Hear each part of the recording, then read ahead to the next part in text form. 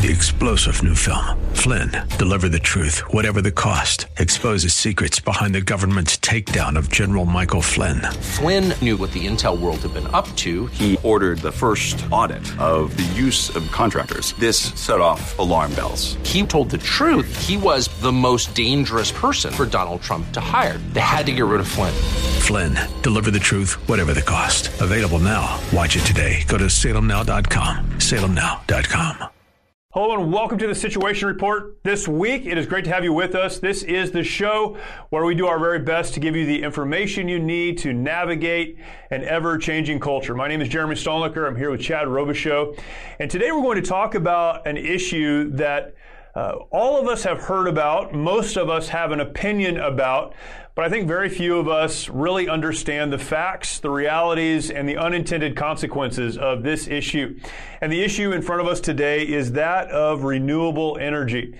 I think most of us would say we want to protect the environment. We want to live in a place that has clean air and clean water and all of the rest.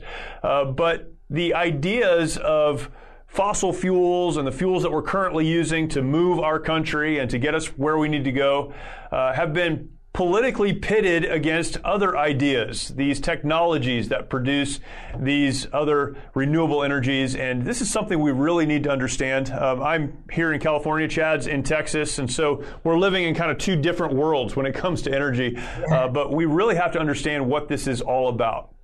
I think a big problem with this topic, like many topics we face, important topics that we face in our culture today, is this become, like you said, a issue of politics. Yeah. I mean, if you believe in solar and fan energy, the fans, and I mean, that means that you're a socialist or right. liberal. Right. And if you believe in fossil fuels and fracking, where you're conservative and you hate the environment. And, I mean, we just get put in these pigeonholes based on these views. And the truth is, beyond our opinions and our positions, I think most of the time we're not looking at the facts. Right. And I think we really need to just crack down and look at the facts. What's actually, where's technology today? What's truly available today? And what are the consequences of making changes too soon or not making them soon enough? And I think we just really need to look at the facts. I know today we have a great guest that can help us look at it from an economic standpoint and tell the truth behind some of these positions that we all have. Yeah, excited about this conversation. This is one that, I think all of us have with friends and family and people that we know. But there are real facts, as you mentioned, underlying this. And to help us with this is our guest today. So grateful to have with us Mark Moss.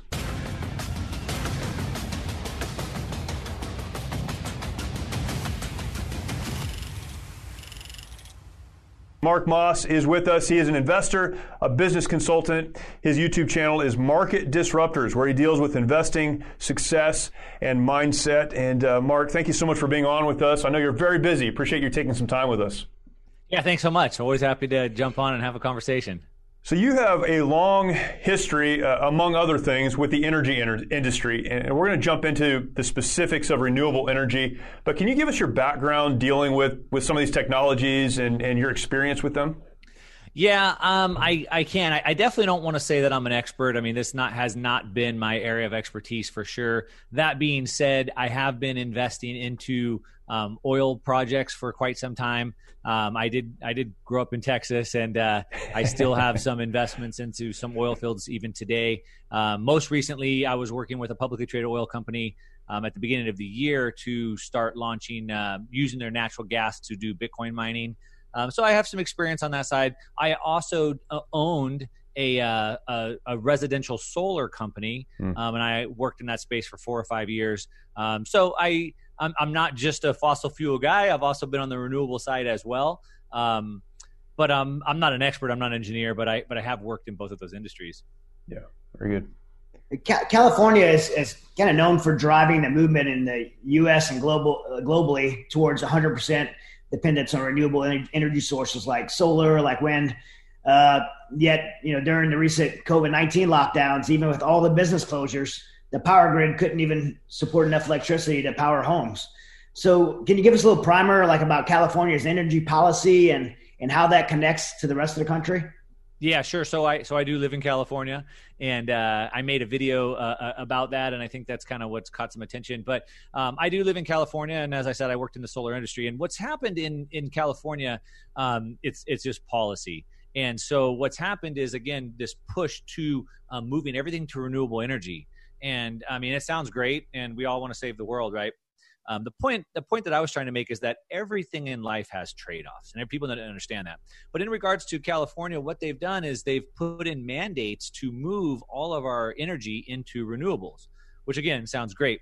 But in addition, what they've decided to do is shut down existing energy sources. So we have in California, there's 3 nuclear reactors. 2 of them have already been shut down. The third one is scheduled to be shut down. In addition, they've shut down other energy plants, natural gas energy, et cetera. And so we've shut all of this capacity down and to move to renewable, but it's not there yet. And so because of policy, what we find out is now all of a sudden here in California, we have blackouts. And at the time, I think this was August or I think it was in September, it was hot. And it was hot. It was definitely a hot time of the year. It was obviously the summer. It's not near as hot as you might find in Arizona or something, but we couldn't keep the power on. And at the time, I was down in Mexico in a town with one paved road, and they had no problems keeping their power on. And so it kind of just brought this to the forefront to see that the reason why we don't have enough energy at a time, as you just made the case, everything's locked down, businesses are shut down, office buildings are shut down, malls, everything's shut down, movie theaters, so that the energy consumption is a lot lower than normal. Even at that time with lower than normal energy consumption, we couldn't even keep the lights on.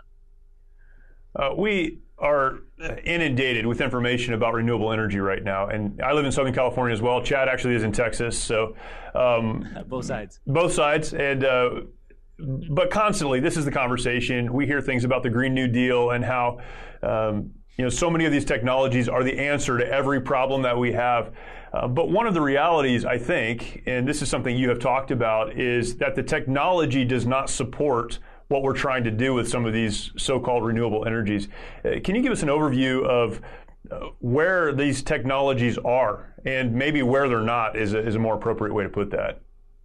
Sure. Yeah. So, for my research and what I've put together, I mean, first thing we have to understand is that we're dealing with like real laws, like natural boundaries that are set. So we have natural boundaries that are set by laws of gravity, inertia, friction, mass, and thermodynamics. So when we start talking about getting energy from solar or from wind, we have those constraints that those are natural laws. Yeah. And so it's not like, technology is just going to improve it and we can get past natural laws. At the end of the day, I like to say that we can ignore reality, but we cannot escape the outcome of reality, right? And so what we've seen is that technology has come a really long way. So, for example, wind power technology has had massive improvements. As a matter of fact, we've seen 10 times gains.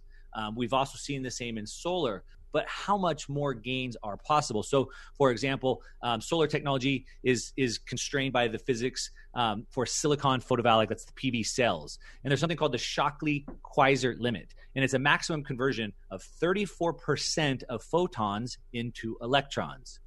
So getting a little bit scientific, but we have to convert the photons. So it's 34% conversion of photons into electrons. The best commercial PV technology today is already exceeding 26%. So 34% is the ceiling. We're already at 26%. So we've made massive improvement, but we don't have that much more to go. So can they get more efficient? Yes, they can. But how much more is the question, and the answer is not that much more. We can also look at wind the same way. Again, we have the physics boundary for wind turbines. It's called the Betz limit. It's a maximum capture of 60% of kinetic energy in the moving air. And today, commercial turbines already exceed 40%. Wow. So to go from 10% to 40% was a big move, but we don't have that much move left. So that's kind of some of the constraints that we have with those two types of technologies. You say you're not an engineer. You sure sound like an engineer. Those were a lot of engineer words. Yeah, just research. Yeah, very good. So, I mean, really, we're just not there yet, and we don't know I mean, there's no evidence that we ever will be there, but yet there's this agenda to get to renewables. By implementing this while we're not there, what is there a global impact? Is there environmental impact? What are the unintended consequences for switching over to these technologies too soon? Yeah, those are great questions, and I'll answer them. I'd like to throw out just a couple more stats that I have prepared here, just so we know. So wind and solar sound great, of course. We understand that, we're getting close to where the peak is. I do believe that they're going to improve. We still have room to improve. So maybe we should wait to go into full-scale development until the technology is even better, right? Why should we go spend everything and build it all out right now when technology is not there? So maybe we should continue to develop technology another decade or two before we go full scale. That being said, one thing that also we need to keep in mind is that the sun's not out all the time. Right. The wind doesn't blow all the time. Right. So how do we account for that, right? Energy, natural energy, whether it's gas or oil or nuclear, is 24/7, and we need energy 24/7. So what happens when we don't have that? Well, we have to store the energy somehow. And so how do we store them? Well, we store them in batteries. Now, everybody's familiar with Tesla. They're the big stock market darling. They've built what's called the Gigafactory, which is the world's largest battery factory. And it would require them 1,000 years of production to make enough batteries for just 2 days worth of U.S. electricity demand. Wow. So it would take them, the biggest battery factory we have in the world, wow. take them 1,000 years to store energy for 2 days. In the meanwhile, again, back to trade-offs, there's 50 to 100 pounds of materials are mined, moved, and processed for every pound of battery produced. And these batteries are like 1,000 pounds.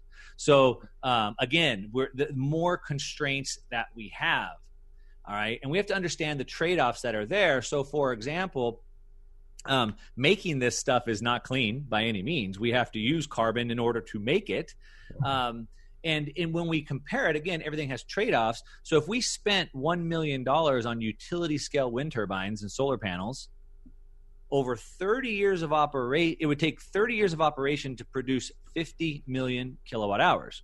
That same $1 million spent on natural gas over the same 30 years would produce 300 million kilowatt hours. So from 50 to 300 million. So it's not just about the energy, it's also about the money. And if we want to get into the economic side of this, right now, the U.S. budget is the deficit is about the same as the income. So we have about $3.5 trillion of income. Our deficit is about $3.5 trillion. So where do we get the money to spend into this? And shouldn't we be spending our money as efficiently as possible? So that's another question. But anyway, Chad, you had asked. I'm sorry. What was the question that you had asked? Why are these policies in place? I wanted to take a minute to let our audience know about the work that we do through an incredible veterans nonprofit called the Mighty Oaks Foundation. Many of our nation's warriors struggle with the hardships of military service and reintegration back into civilian life.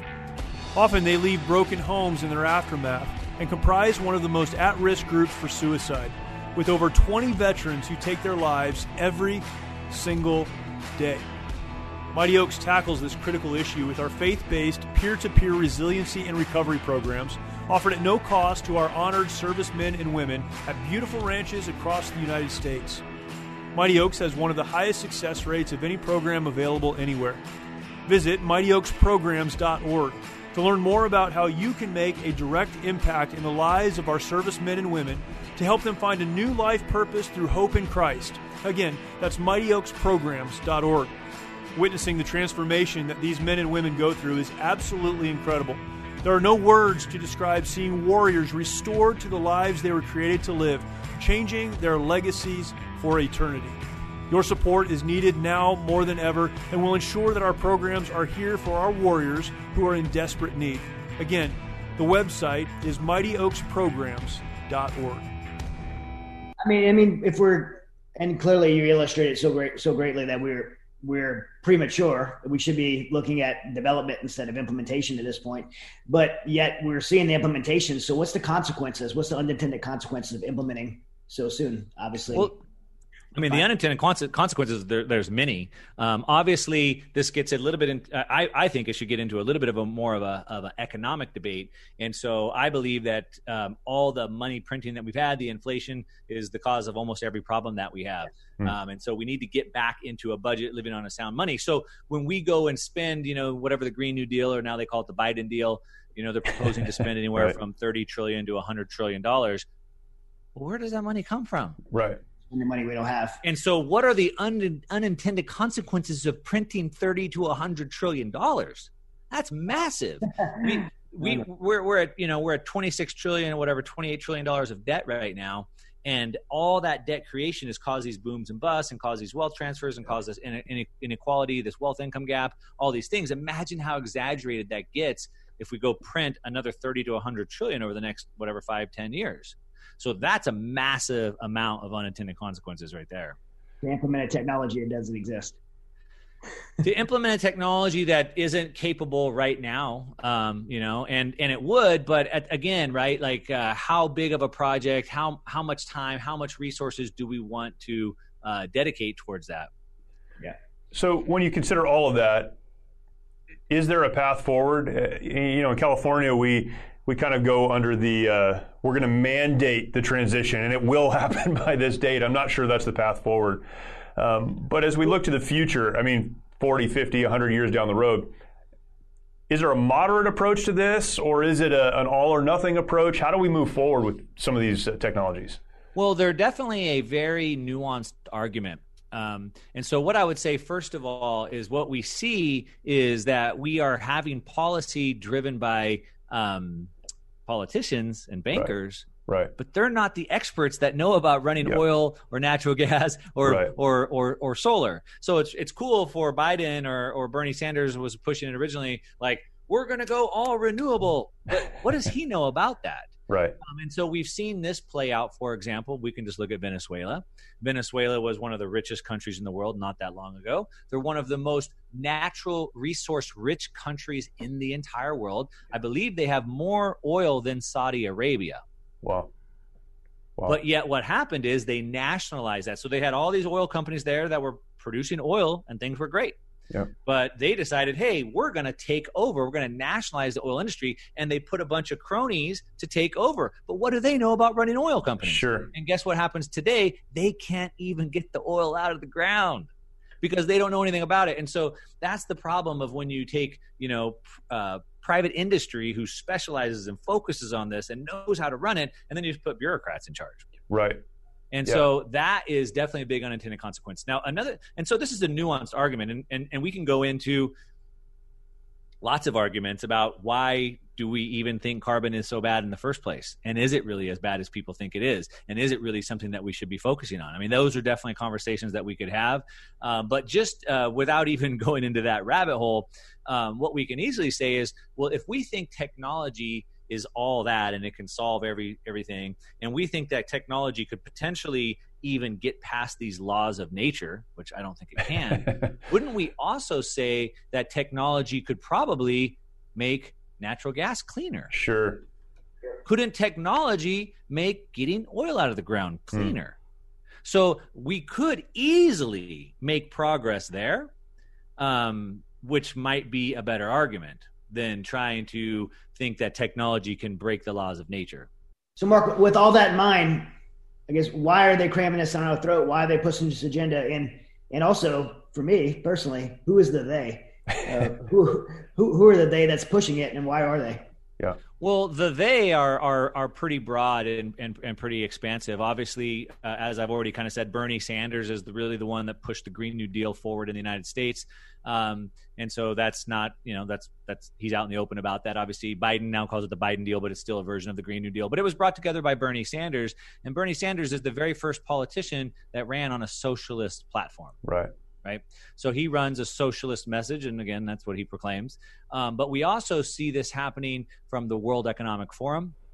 And so we have these NGOs, non-government organizations. So we have the UN, the WEF, the IMF, World Trade Organization, World Health Organization, et cetera. And so the World Economic Forum is really the one that's pushing this move to renewable energy. And they're also calling for this great reset happening next year. when you dig in and you understand what it is that they're pushing, again, they're pushing socialism and communism as well. So we have the rise of socialism is coming at a full assault. We have BLM that's risen up, obviously, and they're calling for socialism. They said they said, quote, they're trained Marxists. Obviously, again, Bernie Sanders runs on that. So when you understand socialism, then you can understand why they're pushing renewable energy. And so you have to understand what socialism is. So if you understand socialism, you have to understand Karl Marx, which just recently I've had to go back and really do a lot of research into him, because I thought I understood him, but I didn't understand him as deep as I thought I did. So under Karl Marx and under his teaching of it moves capitalism to socialism, and socialism moves to communism. That's the approach.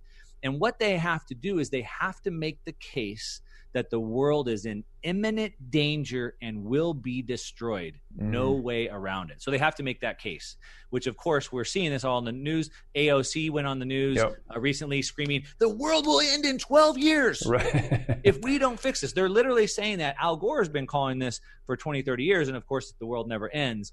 But they're calling for imminent end to the world. So that's again, per Marx, per socialism doctrine, that's what they have to call for. Then in addition to that, what they have to do in order for people to believe that the end is imminent, they have to also make the case that the world is getting worse, not better. So even though we've got more people out of poverty than any time in human history, even though we have more technology, everything's better than ever, they're trying to make it seem like the world is actually worse. So they've brought back all this, again, the socialist agenda has brought back, all the systematic problems and all these things. And again, that's to push socialism. Again, that's per Karl Marx teaching. So they have to make it seem that the world is going to end imminent. It's an imminent danger. And that's what they're using climate change for. As AOC quoted, again, the world will end in 12 years if we don't fix this today. So this is not you would say they don't actually believe the world is going to end. It's a tool being used to get to a more specific agenda item. Well, let me rephrase. Let me answer that question with some good data. So, it's well known that crowdsourced information is very reliable. So, what I mean is, at a county fair, you have a jar full of jelly beans, and everybody puts a guess in the jar. At the end, they add them all up and they average it, and they get very closely. We've seen this. This happens in Vegas with odds. On betting odds, and we saw it in the last presidential election where the betting markets were way more reliable than the polls, right? Well, the stock market, the market is the biggest betting market in the entire world. It's easy for me to lie on a poll. I'm going to vote for this person, but I vote someone else. But when I put my money in, I have skin in the game. So the market is really tells us the sentiment of the world, right?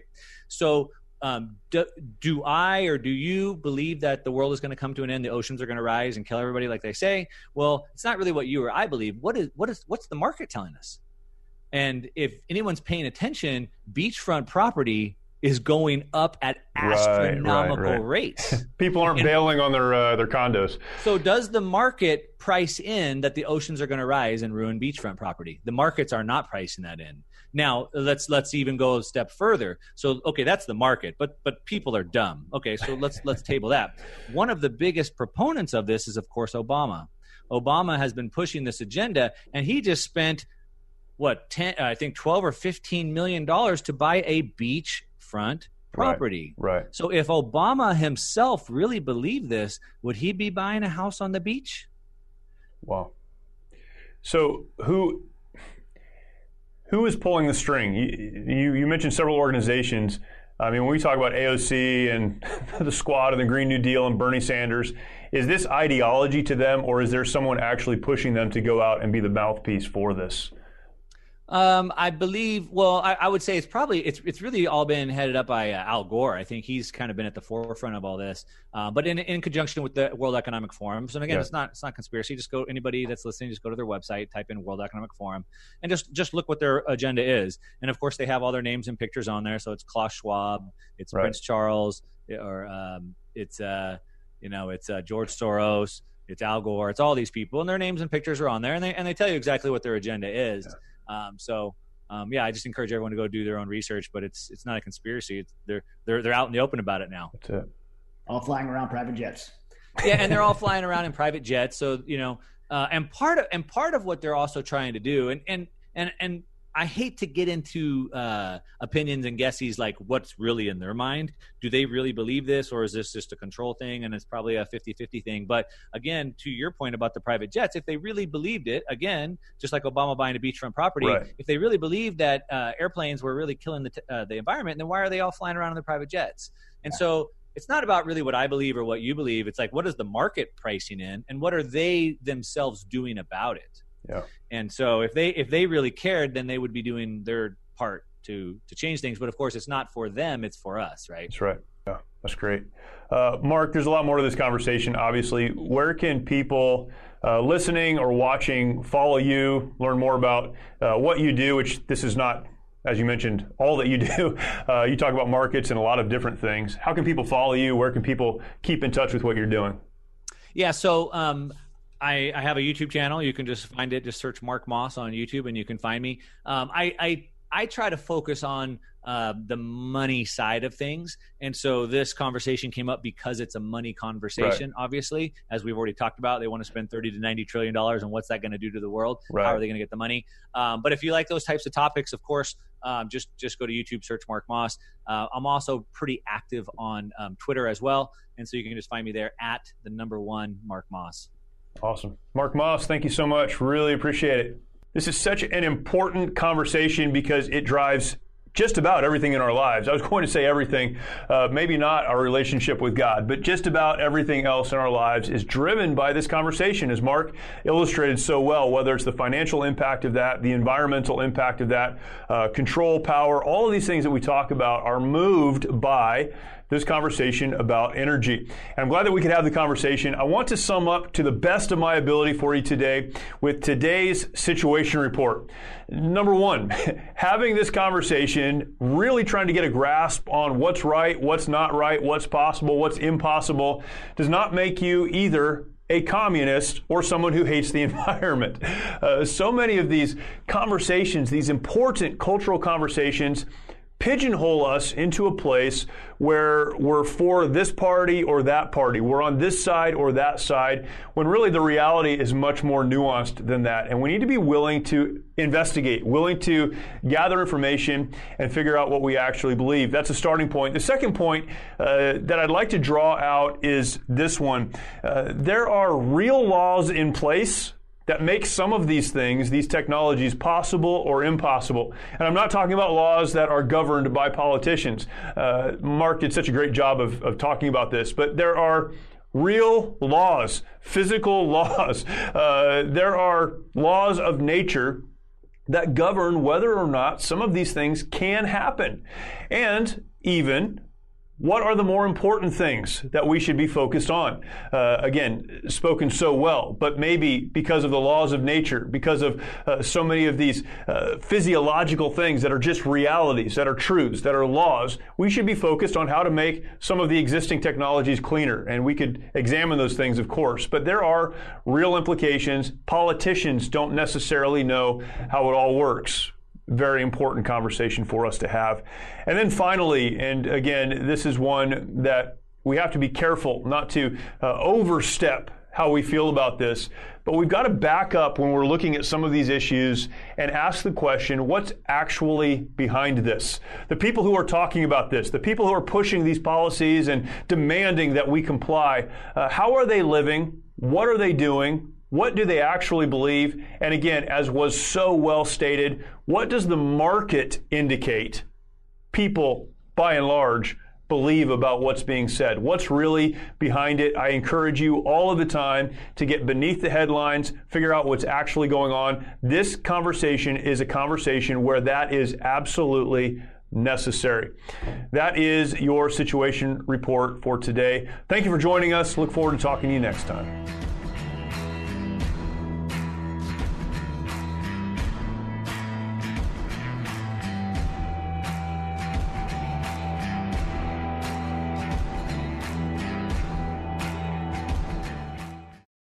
Three-star General Michael J. Flynn, head of the Pentagon Intelligence Agency, knew all the government's dirty secrets. He was one of the most respected generals in the military. Flynn knew what the intel world had been up to. He understood its funding. He ordered the first audit of the use of contractors. This set off alarm bells. The explosive new documentary, Flynn, Deliver the Truth, Whatever the Cost, uncovers the facts behind this scandal. Flynn told the truth. He was the most dangerous person for Donald Trump to hire. I find out the worst enemy that I'm going to face in my life is right here in America. They took my assessment and they wanted me to change it. And I was like, I'm not changing it. They had to get rid of Flynn. With in-depth interviews, archival footage, and never-before-seen personal records of the man behind the headlines. I just felt like I was drowning. Flynn, Deliver the Truth, Whatever the Cost. Available now. Watch it today. Go to salemnow.com. salemnow.com.